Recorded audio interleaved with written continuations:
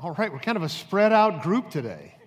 It's like, all right, might have to walk around in here and do the talk that way. That might be easier, huh? Anyway, expect the unexpected. That's our overall theme for the Advent season. And I like Advent because it is the time of kind of preparation, getting ready for Christmas. On the one hand, it is like sort of mentally and spiritually focusing our attention, anticipating the birth of Christ. If we're a person who's been a follower of Jesus for a while, we know that that's a part of who we are. We've already kind of experienced the coming and birth of Jesus into our life.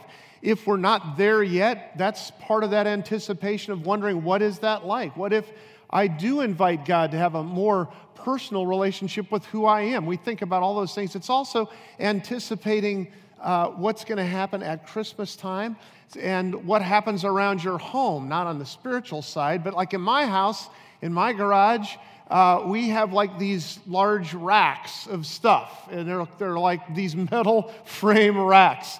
They're called Gorilla Racks. I know that because I have so many that I think the company just said, he could like almost work for us. We have that many in our house.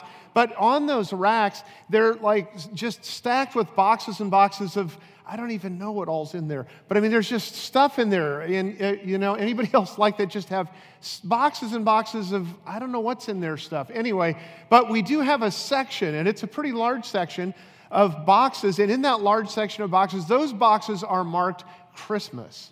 Right? And those are the things that they're either those big plastic tubs that are full of ornaments or garland or special tablecloths or decorations that you put around your house.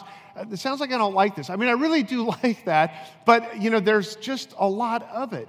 And I was talking to my wife this week, and she called and she said, we have these strings of lights, and we have like these 5 special strands of lights that we have. And she plugged them in, and only one of the 5 was working.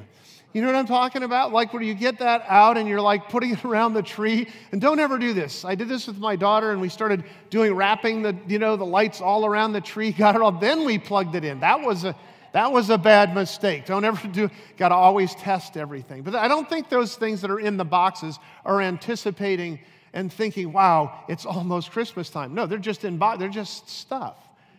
And sometimes for people, as they look at Christmas, they're not anticipating anything from God. It's kind of just about stuff. It's just about shopping and Black Friday and Monday and on and on and on until they celebrate and whatever that is. And it can be, for us, it's easy to become all about the stuff or the events that are happening rather than the relational part of who God is. And years and years ago, in fact, centuries ago, kind of eons of centuries ago, there were these prophets that walked the earth. They were real people. They were flesh and blood people just like we are.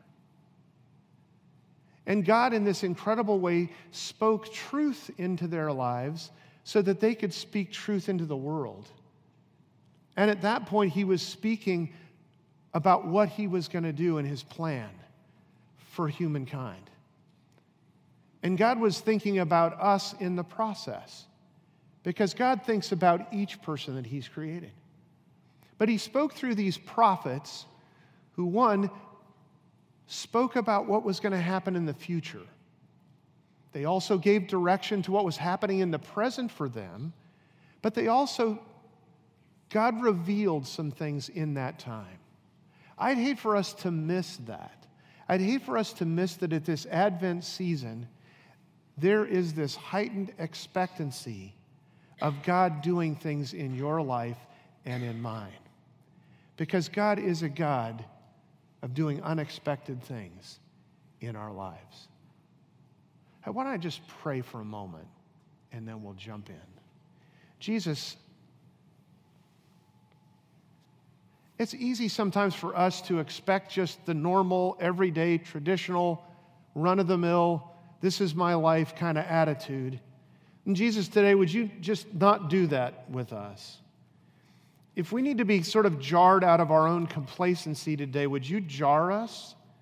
If you need to take us a little bit and speak words that are hope, words that are the consummation of your prophetic word in those prophets years ago. Jesus, would you speak those kind of words into our life that show you to be real and true and substantial, that remind us that we belong to you? So God, today, just speak into us, we pray. Amen.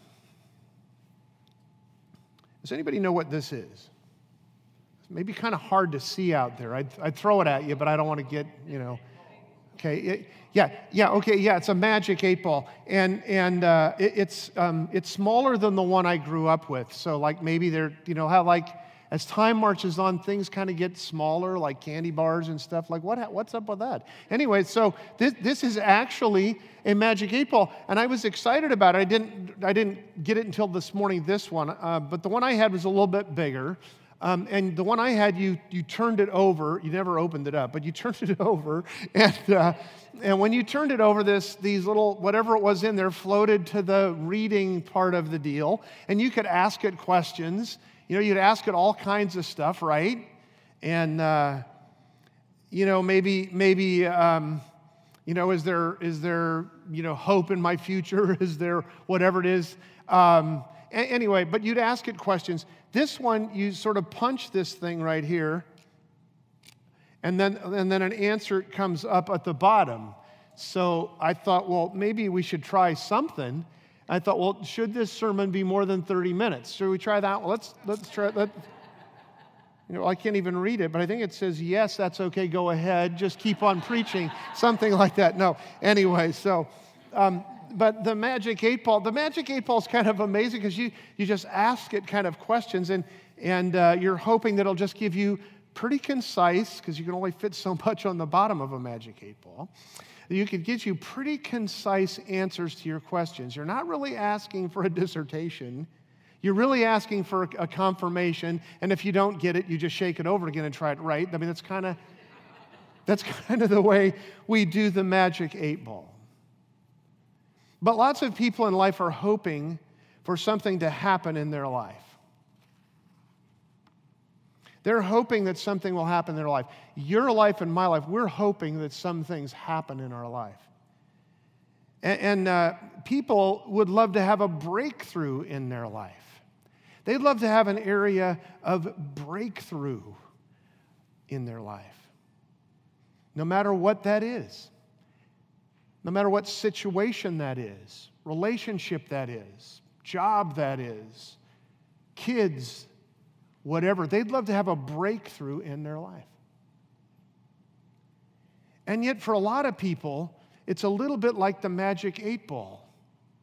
They want that breakthrough, but it's kind of like wishful thinking or random choice, perhaps even kind of casual optimism as they face life. And they really have no real connection with what God is doing and God's design. That's kind of the Magic 8 Ball way to live life. Just kind of, I hope, maybe, I'm optimistic, could be. And life sort of just flows that way for them without really connecting with God. Well, I'd like today to consider something a little less than casual or random or superficial by taking a closer look at God's kind of unfolding design through Jesus, his Son. And I'd like to begin by kind of looking at what the prophets were talking about, because this first Sunday in Advent is about the prophetic in history with God. And it's about hope. So, can I trust the Bible? Can I trust the prophecies that are explained and expressed in the Bible? Can I trust them to actually be true? Did anything that the Bible says actually exist or come true? People have questions. We have questions like that. Those are legit questions to ask. Did Jesus fulfill any of the prophecies that were spoken about him or about the Messiah? Was Jesus the Messiah according to those prophecies as they began to be fulfilled in his life? Were they fulfilled? Did he complete them? Great questions. So what is prophecy? And how does Jesus fit into that picture of God? Well, what is prophecy? Isaiah 48:2 says this from the prophet Isaiah. The prophet Isaiah wrote this: I foretold the former things long ago. My mouth announced them, and I made them known. Then suddenly I acted, and they came to pass. I foretold, and then I acted, and then they came to pass. That's what Isaiah says. He goes on a little bit later on that same section in Isaiah 48, and he says, Therefore I told you these things long ago. Before they happened, I announced them to you, so that you could not say, My idol did them. My wooden image, my metal god ordained them. I like that about Isaiah. Isaiah is clarifying for folks around him that things just don't happen because we have a wooden image or a graven image or some statue. No, there's somehow coming out of Isaiah's mouth and wisdom from a different place. Isn't fulfilled prophecy, let me give a couple questions. Isn't fulfilled prophecy just a guess or luck or a coincidence? Don't things that happen in Scripture that were, prophesied years and years ago, they just kind of came to pass? It's just sort of a coincidence. It just sort of fell in, kind of lucked out in the process. 2 Peter 1, 19 and 20 says this, And we have the word of the prophets made more certain. And you will do well to pay attention to it, as to a light shining in a dark place, until the day dawns and the morning star rises in your hearts. Above all, you must understand that no prophecy of Scripture came about by the prophet's own interpretation. For prophecy never had its origin in the will of a man, but men spoke from God as they were carried along by the Holy Spirit. Did you catch that? Just like Isaiah, it's being reinforced in the New Testament through Peter's writings that the prophetic words that came through the prophets came not from their own wisdom or thinking or writing, but came as they were moved from the power of God, as God spoke through their lives. He spoke His word through their lives. Does the Old Testament contain any prophecies about the Messiah? In other words, the Old Testament writers were hundreds and hundreds and hundreds of years before things were going to happen in the New Testament. It wasn't just like it happened yesterday. No, these were hundreds and hundreds of years before words were given, spoken by God through the prophets, and recorded. And we have those in Scripture in the Old Testament. But does the Old Testament contain any prophecies about Jesus and the Messiah? Well, yes. In the Old Testament, there are probably over 420 prophecies about who Jesus is and who the Messiah is. I mean, we're not talking a couple and Jesus lucked out and made connections here. No, distinct prophecies. You know, I'm told that the Hubble telescope, which is one of our larger space telescopes that looks into the depths of space, I'm told that the Hubble telescope is so powerful that if the Hubble telescope were to be set up in New York, and if it were to be pointed toward California, say California's over there. So the Hubble telescope in New York, pointed toward California, and if it was possible for the Hubble telescope to be pointed all the way and with nothing in the way and be able to look all the way over here to California, and we were to hold a dime up in California, you could read what's on the dime.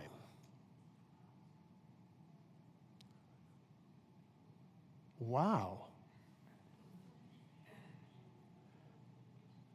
Sometimes our perspective is so limited when it comes to God's perspective. God's perspective is so expansive when it comes to history.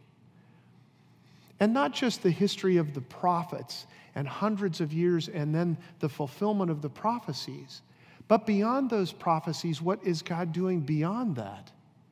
And that if a telescope that's man-made can do something like astounding like that, what can God do? What can God do in your life and in my life when we just have a limited perspective as how we see ourselves? When I see myself with my limitations, which is probably a good thing sometimes, but I see limitations. When God looks at your life and my life, He understands the limitations, but He also understands the expectations, the anticipations, the more, what's coming, the future, who you are, who you could be. God has a much clearer picture, more than casual. Some people think that maybe God's just sort of casual in the events of human history, kind of just let the chips fall where they may kind of attitude. I'll set the world into motion, sort of the Big Bang idea. I'll sort of set the world into motion, God says, and just let it go and see where it goes. Some people have kind of a random concept about God, or just a random concept without God, just things are spinning. I'm just glad I'm on the earth. If God is random, and what if He is? What if God is random? What if God is just letting it just fly along and go? If that were the case, then the prophecies really don't make that much sense. There's no impact to them. They really don't have any bearing on how you live your life or how I live my life. But what if they aren't random? What if God is a God of design? What if God does care about the details? What if God does want His word spoken hundreds of years earlier and He wants it to be fulfilled in His Son over here? And there's a purpose between what's happening in those prophecies and what happens to the Son and what the Son came to do in the world. What if God isn't random? What if God is very, very carefully planned through the design of history and our lives? What if God is watching and involved in what's going on in the world? Random, casual, or design? Here, just let me give you a few prophecies about the Messiah that are fulfilled in Scripture. I don't know how anyone could think that Jesus could just stumble into being this person, but we do. Many people do. In Micah, Mike talked about the Messiah being born in Bethlehem. Where was Jesus born? Bethlehem was the answer to that one. Okay. All right, good. Just checking. I'm not alone in this room. Okay, good. That he would be from Nazareth. That comes from Isaiah chapter 11. That he was descended from Judah, Genesis 40. That he's a descendant of David from 2 Samuel 7. That no bones were broken in his body. We know that on the crucifixion piece. That comes from Exodus 12. That he was to be called a king from Psalms 2. That 30 pieces of silver would be used to buy a field. That was spoken in the Old Testament. It was something that Judas did. That comes from Zechariah 11. That he would be born of a virgin from Isaiah 7, and on and on. Not even speaking about the miracles of Jesus. The predictions of his own death and resurrection. Those are just a couple. Those are just a few of those things, those prophetic words. I read this about hope, because not only is the first Sunday of Advent about the prophetic word, it's the word of hope. Living without hope. Man can live about 40 days without food, about 3 days without water, about 8 minutes without air, but about 1 second without hope. We can't live without hope. Jesus didn't come into the world to complete prophecies, but to bring hope. As impressive as the prophecy fulfillments are for Jesus, and they substantiate much of who he is as God's Son, he didn't come to complete prophecies. He came to bring hope. Aren't you glad that he came to bring hope into your life? Yes. Wow. Jesus, the hope of the world. It says in Romans 15, 3-7, "For Christ did not please himself, but as it is written, the reproaches of those who reproached you fell on me. For whatever was written in former days was written for our instruction, and through endurance and through the encouragement of the Scriptures, that we might have hope." That's kind of a mouthful, but isn't that great? Another translation says this: "For everything that was written in the past was written to teach us, so that through endurance and encouragement of the Scriptures, we might have hope." We find hope in the written word of Scripture. God planned it that way. When we're without hope, go to Scripture, because there's hope there. God designed it that way. When someone has a word from God from you, or you need to be around a godly person, they may speak a word that they've memorized from Scripture, a thought from Scripture, because they're bringing hope to you. Because that's what Scripture does. Scripture brings hope to hopeless people, to helpless people, to all people, to hopeful people. Surround yourself with Scripture, and hope will be born in you. What is life without hope? Well, sometimes we cling to hope.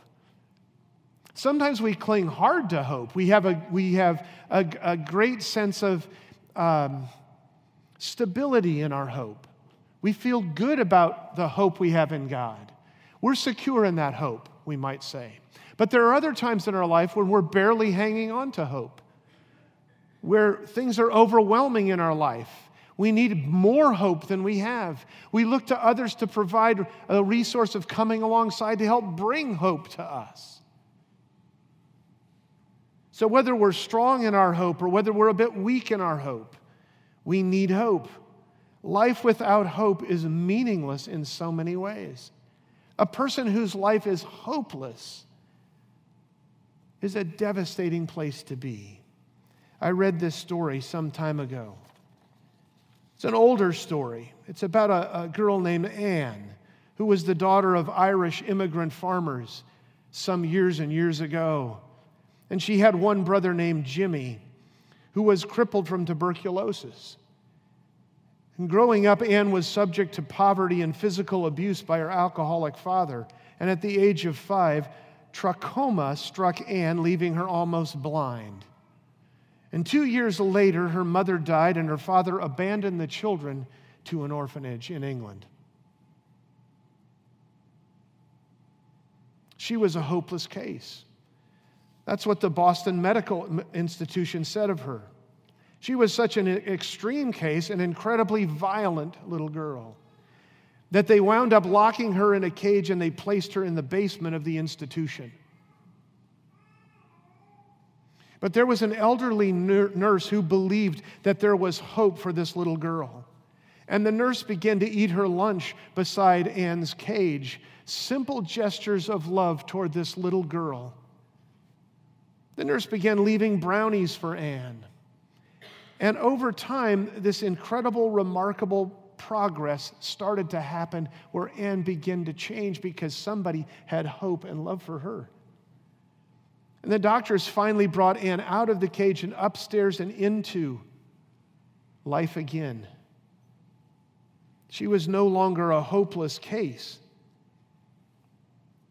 But as she grew, she determined to help other people. She determined that her life was to help other people. This hopeless case was one about helping to bring hope to others. And it wasn't just to anybody that she wanted to help. She wanted to help those who were hopeless. And so she set about to help another hopeless case, a little girl who was blind and deaf and mute. And that little girl was Helen Keller. Sometimes we need help when we're hopeless. We need people that will stand with us and hope for us. What does hope in Christ bring about for us? I love what Hebrews 1:1-3 says. In the past, God spoke to our ancestors through the prophets at many times and in various ways. But in these last days, he has spoken to us by his Son, whom he appointed heir of all things, and through whom he made the universe.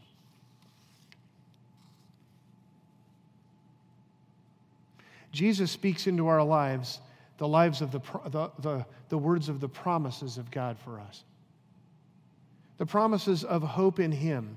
It teaches us that we're never alone. That hope stabilizes a believing person. It produces patience in trials. Hope motivates godly living.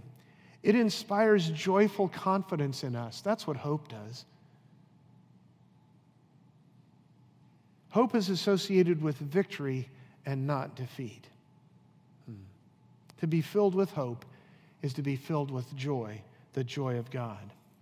Years ago, when I was in seminary and I was in Los Angeles, and I volunteered at a church in downtown inner city LA. And I loved going there and I loved being there. It was a kind of a smaller group of people, and you were either over 65 and white, or you were under 20 and either Mexican American or African American. And there wasn't anything really much in the middle of that. But I had a friend who was there. His name is John. And John was a college student at USC at the time. He was on full academic scholarship. He turned down a full athletic scholarship to UCLA. This is a strapping, great, young, smart guy. Grew up in the inner city in LA. And I loved being with him. And John and I were paired together. He was doing it. I just kind of came alongside of him. And we were with the youth group of kids that were in junior high and senior high. And it was an interesting group. It was all kind of one group. It was probably about 15 or 20 kids. But John, what John would do, he's a college student, but they had this old beat-up church van. And John would go around early Sunday morning, and he would pick up the kids from all over LA to get them to youth groups, our Sunday class on Sunday mornings.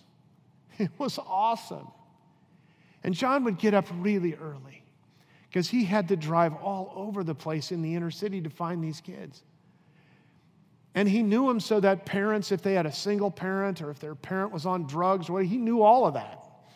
And he would go to the house and he'd knock on the door, and if no one opens, sometimes he'd just open the door, he'd go in, he'd find the kid would still be sleeping on the floor wherever, he'd get him up, he'd help him get dressed, he'd get him into the van, they'd go pick up the next one, and half of them had never eaten anything, and he'd stop and he'd get some food for them, and then we'd bring them to a group at church, and then we'd just play with them and teach them and be with them. It was like unbelievable. But I love this about John, and what John would do is John sometimes on Sunday afternoon, he didn't just take them back into the inner city and stuff like that. That's where John grew up, but he didn't just take them and dump them back home and drive off. Every once in a while, he would just come on, get in the van. He'd grab all of them, he'd pack them into the van, and he'd drive them to Beverly Hills.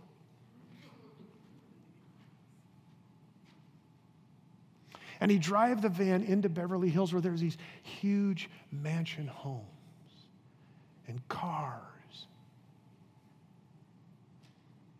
Because he wanted to give them a different perspective. He wanted to give them hopes and dreams. Not just the perspective of what life is in the inner city. There's a more. And not just in a materialistic way, but he's trying to broaden their vision of what life could be for them. So much more than living in the squalor of the inner city. We might not think that's a big deal. That's a big deal. I don't know where you came from, but we have so much. Sometimes our dreams are almost accomplished. We can't even think of how much more. Some people need hopes and dreams. Well, we all do, don't we? But some people really need hopes and dreams for them. Lots of people are hoping for something to happen in their life. They'd love a breakthrough in their life. They'd love a breakthrough in their profession. They'd like a job opportunity. They'd like a pay increase. They'd like a recognition of a job well done. They'd like a breakthrough in their financial status. maybe to have their credit card debt cleared, or an upturn in their investment portfolio, or a breakthrough in their relationships. They'd love to have that one relationship that's been going south for years to somehow turn positive and get it back on track in the right way. Or they'd like a breakthrough in their marriage where they could just see eye to eye with their spouse or just get along with their spouse. They'd love a breakthrough in their life. Or they'd like a breakthrough with their kids to have better communication, a sense of caring and community with their kids, where people actually loved each other and paid attention and respected one another. They'd like a breakthrough. People want a breakthrough in their life. People want a breakthrough in their life, but rarely are they looking to God to be the one that can provide that breakthrough. And God is in the business of breaking through and providing hope. So wherever you're at today, God's in the business of breaking through. He can break through your life right now, whatever situation you have, He can bring hope. If it seems hopeless to you, God is all powerful to bring hope. God breaks through with hope. I love this quote. I don't know where it came from. Hope is putting faith to work when doubting would be easier. Hope is putting faith to work when doubting would be easier. Sometimes hope is hard. Sometimes we have to seem to like muster up to go, God, I'm going to put my hope in you. I don't feel like it. I don't get it. I don't whatever. But I am going to put my hope in you. Think God doesn't hear that?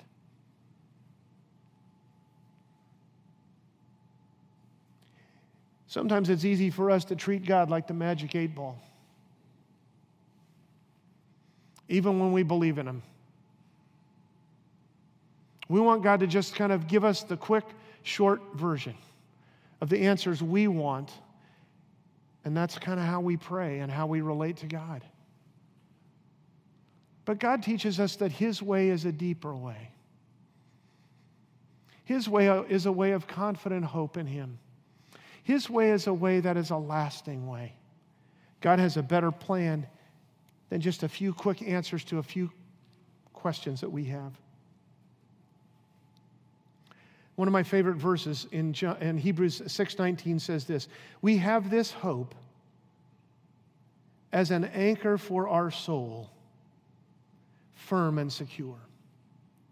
We have this hope as an anchor for our soul, firm and secure.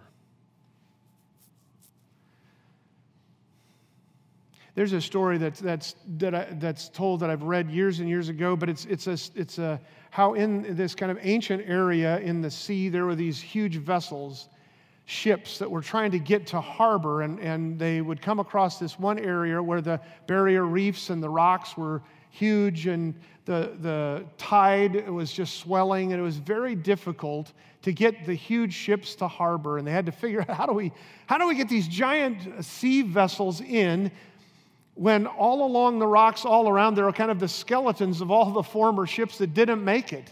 They hadn't figured out how to get there. They had to get to safe harbor, but they had to get through this passageway. And so they devised this plan, this one ship, and they would take and they would lower down a small boat, a rowboat.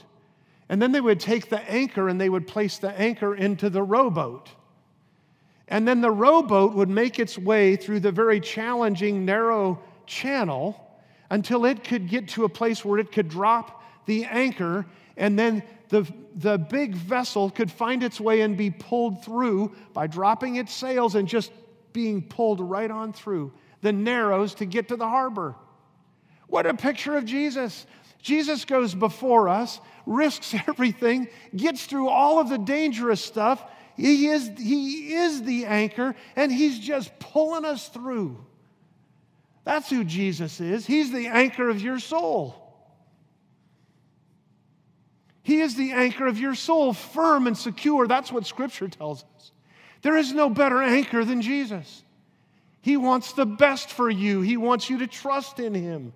He wants you to know with security that you belong to Him and that He's the one that's drawing you to safe harbor in your life.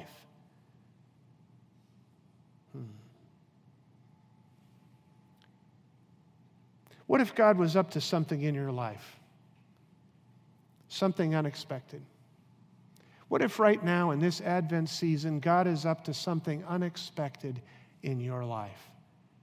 I bet He is.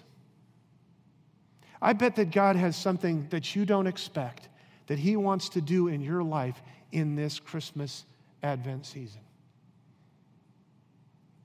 But you know, what if that was your desire to find out what is that unexpected thing that God wants to do in and through my life? What if you were to seek Him and to pray for it? What if you were to look for it and to watch for it? Whatever you were to dream about it?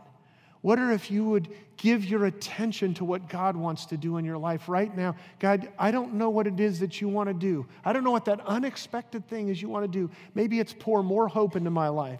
Maybe it's to bring joy. Maybe it's to release me from something that I'm captive to. Maybe it's to deepen friendships and relationships with people. Maybe it's to heal a broken relationship, whatever it is. But God, what are you going to do that's unexpected that I have no idea that you want to do in my life during this season? What if that were to be your prayer today? You think God wouldn't want to hear that prayer from you and to see your attitude and heart looking to Him and seeking Him for His unexpected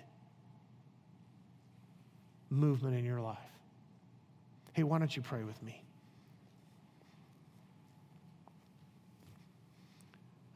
God, we don't always know what to expect from you. We rarely do.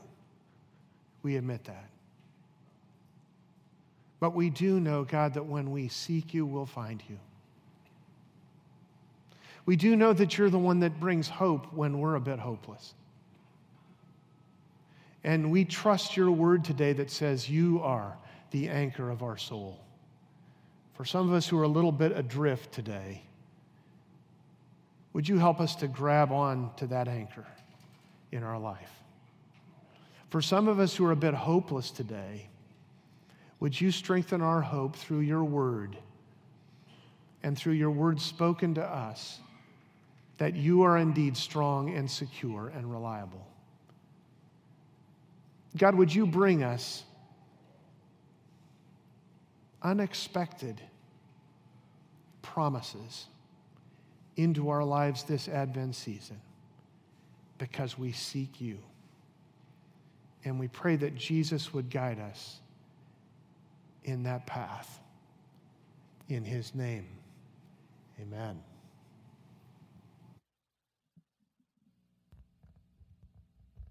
This morning we have the opportunity now to give